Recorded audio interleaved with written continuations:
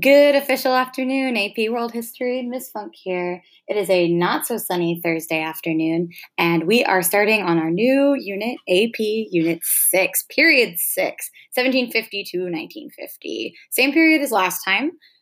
So all of these events are happening all at once, and you're going to see why that is today.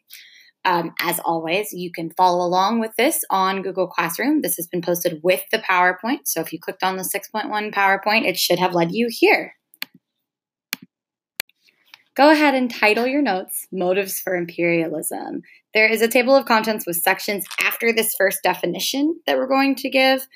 So you're welcome to section your notes after that, but I want to make sure we highlight the definition of the word imperialism before we really get started. Before we start the actual lecture and notes today, I wanted to give sort of a disclaimer as well as a warning. I typed this up in the slide so it looks very long, but I'll also explain it to you out loud. As we move into the more modern era, the 20th century, you're going to notice a lot of the topics that we touch on are going to become extremely uncomfortable because of their closeness to real life. These attitudes and ideas are products of their time period. They're not my opinion. I certainly hope they aren't yours. But it's very important not to ignore the attitudes of imperialist nations and the sort of ethnocentric and racist attitudes that were common in the world at that time period. We need to recognize these as a part of the history of our world, as part of the history of our nations, as well as give voice to the people who were silenced in this time period. It's really important to me that we do both of those things. So it's hard for me to do this lecture without being with you guys. I would rather be talking to you about it and experiencing it with you so we could have a conversation instead of me just having to talk at you about it.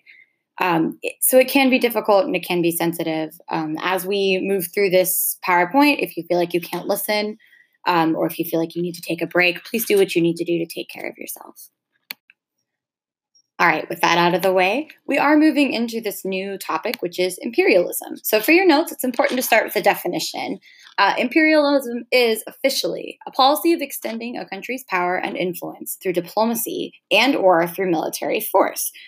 So basically, imperialism, similar to the word empire, is the idea that one nation is going to take over or push a bunch of influence into another one, either peacefully or not.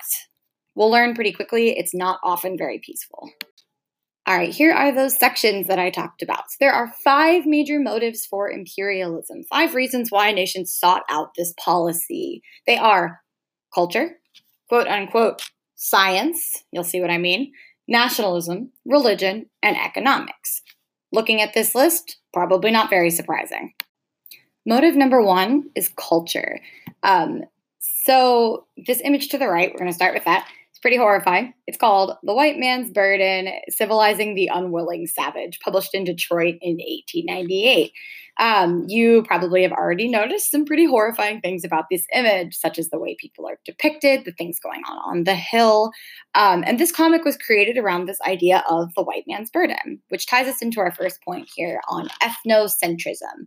So ethnocentrism is the belief that one ethnic group is superior to others for whatever reason. So Europe especially had to deal with this idea that Europeans are better than the rest of the world. The way Europeans live their life is better than the rest of the world. Not only that, but whiteness is also better than everyone else. To be white is to be good. This attitude has been around for a pretty long time with the Europeans. This is not the first time we've talked about it. But ethnocentrism became especially dangerous during this time period because of the number of people who could act on it. This ethnocentrism led to a sense of duty among the Europeans, and it was the idea of, quote unquote, civilizing other nations. So to be European and to live the European way of life with its industrial nations and its capitalism and its factories and its laws and governments this way, to speak this language and to act these ways was to be civilized, was to be cultured. So a lot of times in media, we see figures who are supposed to be extremely cultured with, upright British accents. And some of that comes from this. This civilization came in a lot of different ways. So from politics, from culture, society, religion, basically changing the entire way of life of a people to become more European was seen as a duty for a lot of people. All right, primary source time. You do not have to copy anything down on this slide, but this is my attempted having a conversation and trying to share with you. So we're going to look at a piece of poetry here by Rudyard Kipling. It's called The White Man's Burden. So White Man's Burden is sort of used as the touchstone for imperialism, in that a lot of the ideas and attitudes of the Europeans and of the Americans as well, the Americans are not complicit in this, towards these other cultures. It does a nice job capturing that feeling. I've only included a small segment of the poem in this slide. The entire thing is linked at the bottom. Before I even read it to you, of course, you know we have to do a little bit of a happy. So let me provide you a little bit more historical context, in that this poem was written by a British poet, okay, and a novelist as well. Kipling is British, but he wrote it towards the United States. The full title of the poem is The White Man's Burden, the United States and the Philippine Islands. In the poem, Kipling asks the United States to take up the burden of empire just like Europe did. So the excerpt that I posted on Classroom is as follows. Take up the white man's burden, send forth the best ye breed. Go send your sons to exile, to serve your captives' need, to wait in heavy harness, on fluttered folk and wild, your new caught, sullen peoples, half devil and half child. The part of this that probably stuck out to you the most, I bet, was the last two lines. Your new caught, sullen peoples, half devil and half child. It's awful language to describe people, isn't it? So your newly caught and sullen people are sulking, right? That's what it means to be sullen. Half devil and half child. What kind of person is half devil and half child in your mind's eye? What does that look like? What does it say about Kipling that that's how he sees the peoples that he might interact with, right? So the native populations of these places. And by the way, the race of these native populations isn't just Black or Asian or Hispanic or what have you. There are a million different kinds of peoples who are going to become oppressed in this time period by these imperialist nations, by these attitudes of arrogance, right? Just from looking at this source, we don't know much about Kipling, but we can kind of infer what kind of person he might be. He's definitely white. We know he's British. Maybe he's wealthy. Maybe he's not. These are the kind of things you need to keep in mind as you analyze works like this, primary source works like The White Man's Burden, because it does a good job teaching us these attitudes of the Europeans, which were really bad. A lot of these attitudes were inspired by our second motive, which is quote unquote science. Moving on to the next slide. Starting off with some actual science that doesn't have scare quotes, the 19th and 20th centuries brought us Charles Darwin, who is a real and actual scientist, and his ideas of Darwinism. So Darwinism basically said that our world is the way it is because of something called survival of the fittest, and that the strongest are always going to take out the weakest. So if there's a certain breed of, wolf that's incredibly strong and another breed that is incredibly weak, eventually the stronger one will defeat the weaker one, leaving only the stronger one left. So not actually a bad theory to have, and that is a bit how nature works. But the problem is that that theory was then applied by the Europeans and others into something called social Darwinism, where the ideas of Darwinism and survival of the fittest are applied to society, in that stronger people should take over or be better than weaker people. So it's just science, you guys. That's all it is. That was sarcasm. This is not science. But you can kind of see, looking back at White Man's Burden and this slide, how those two things connect together.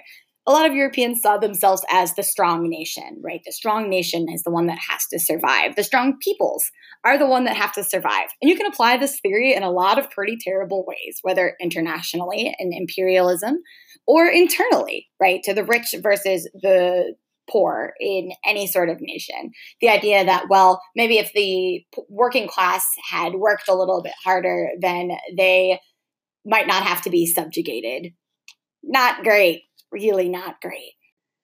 Our second science is going to be what's called phrenology. So phrenology is a pseudoscience that started in 1750 and sort of failed as a ideology or science for a while, and then became very popular very quickly for a certain reason. So phrenology is the study of the shapes of skulls. And basically, it says that certain races or certain types of people will have certain features in their skulls that correlate to parts of their brain. So, for example, some person might have a large lump, I don't know, near the back of their head. And that large lump means that that person's brain for subjugation or being taken over is really big. So therefore, that person should be easy to subdue. That person should be a slave or should be a worker because it's just in their bones. Not true. Obviously, brains aren't like this. And science wasn't super advanced at this point. We hadn't spent a lot of time looking at brains. So maybe it was an understandable idea that parts of our brain, control certain things, and parts of our brain do control certain things, but nothing quite like what these guys were looking at. So phrenology started off as not very popular and then became really popular because the Europeans realized really, really quickly that if they just say their skulls say they need to be subdued and that we're better than them, and science proves it, then that's a good thing for us. It's a justification. This is not going to be the last time that we see quote unquote science designed to justify bad behavior or bad actions or straight up murder. Pseudoscience is an unfortunate part of history. We're going to see it a lot as we get into World War I and World War II, especially with the study of eugenics. So if that's something you're interested in, it's a pretty horrible topic, but it's very interesting to see how people have justified their behavior in the past. Which leads us to cause number 3, nationalism. Social Darwinism plus European ethnocentrism plus general pride and national attitudes is going to lead us straight to nationalism. It's amazing how these things tie together, except it's not because it's really obvious. But anyway, nationalism is an extreme pride in our nation, right? It can often lead to violence or intense attitudes of arrogance and sort of bitterness. And nationalism built itself into this period of imperialism. So taking over other nations, weaker nations, for the good of the country was seen as doing a service. And it often led to this sense of adventure. So young men would go out to Africa or to Asia and hope to take over and conquer land for God and for country. Okay, not great. So nations realized really quickly they became more powerful if they had more territory. So this became sort of a scramble for territory in all of these different places. Our big nationalist powers for this period are going to be Britain and Japan. Even though these notes are to the side, they should still be added to your notes themselves. So the British are known as the empire where the sun never sets because they took over so much land in this time period that somewhere on the globe, somehow, the sun was up at all times. Even if it was down in Britain, it might be up in Asia. The most important territory you need to consider for Britain, and the one we're going to talk about the most over these next couple of weeks, is going to be India. And then we're going to flip the switch over to Japan. So we talked about this already a little bit, preparing for your DBQ. But Japan started to get these very nationalist ideas, and they started encroaching in on Korea. China didn't like that. Korea is between China and Japan. And so the Qing dynasty in China went to war with Japan, except the Japanese had just super industrialized during the Meiji Restoration. Therefore, they won the war handily. And by doing that, they took over Korea completely. Now, you'll note I'm saying Korea, not North and South Korea. North and South Korea, not a thing yet. Not a thing for a while. Motive number 4 is going to be economics. So this ties directly to our last unit, where the most important thing going on was industrialization. So industrialized nations need raw materials to work. You can't make fabric if you don't have cotton. So they needed more resources, and they needed as many of them as possible, as cheaply as possible, in order to make lots and lots of money. Therefore, colonies made perfect sense. Colonies meant cheap raw materials and cheap resources. As a consequence of this, the Europeans started to strip territories of all of their resources, no matter what those were, be they timber, cotton, gold, diamonds, anything. They would take anything they could get their hands on, and often do so in very brutal and bloody ways. So Africa was left with a lot of nothing, for example, because of the way the Europeans broke in and just took everything they could get their hands on. Imperialism also created new trade markets for European goods. So they needed not only the stuff so they could make their products, but also somewhere to sell them back to. So the pattern for a new territory would go something like this. First off, the imperial nation would establish a trade post via politics or political dealings, which weren't always fair. Oftentimes, they would have leaders agree to treaties in languages they didn't understand, which is behavior we've seen before. This trade post would come with the right to protect their trade post from any sort of threat. So if anyone tried to attack them, the Europeans or the imperial nations had the right to protect their trade posts. Eventually, that would lead into conquering world territory to protect themselves, which eventually led to huge colonies. So we're going to see the amount of territory owned by the people who actually lived there, in Africa especially, drop to minuscule amounts. Our final motive for imperialism is going to be religion. I know you didn't think religion was going to go away entirely. It was, after all, one of the driving causes of original colonialism back in the 1500s. In the case of imperialism in the modern era, 18th, 19th centuries, religion was usually spread by missionaries. And these missionaries would come to these new places and try to spread Christianity. Civilized, in a lot of cases, usually equaled Christianized, right? To be Christian was to be civil. And these missionaries would go into territories, build schools, and teach skills like math and literacy and language, which is great, but often at the cost of wiping out native cultures and languages as well. Places such as India had native languages kind of pushed to the side. Everyone was required to speak English, just like their colonizers, the British. And a lot of times cultural artifacts or cultural icons such as dress or tradition were taken away. The picture on this slide is the cover of a really wonderful book called Things Fall Apart. My plan originally was going to be to assign you a few chapters of this book to read over spring break. But seeing as how we can't really do that anymore, I just wanted to make sure I left a notion of it in here instead. So the book is called Things Fall Apart by Chinua Achebe. It's a really great book if you're interested. So to make a long story short, the Europeans and other nations, but our big focus here is going to be the Europeans, showed up and took over a bunch of cultures and destroyed everything, again, with massive consequences.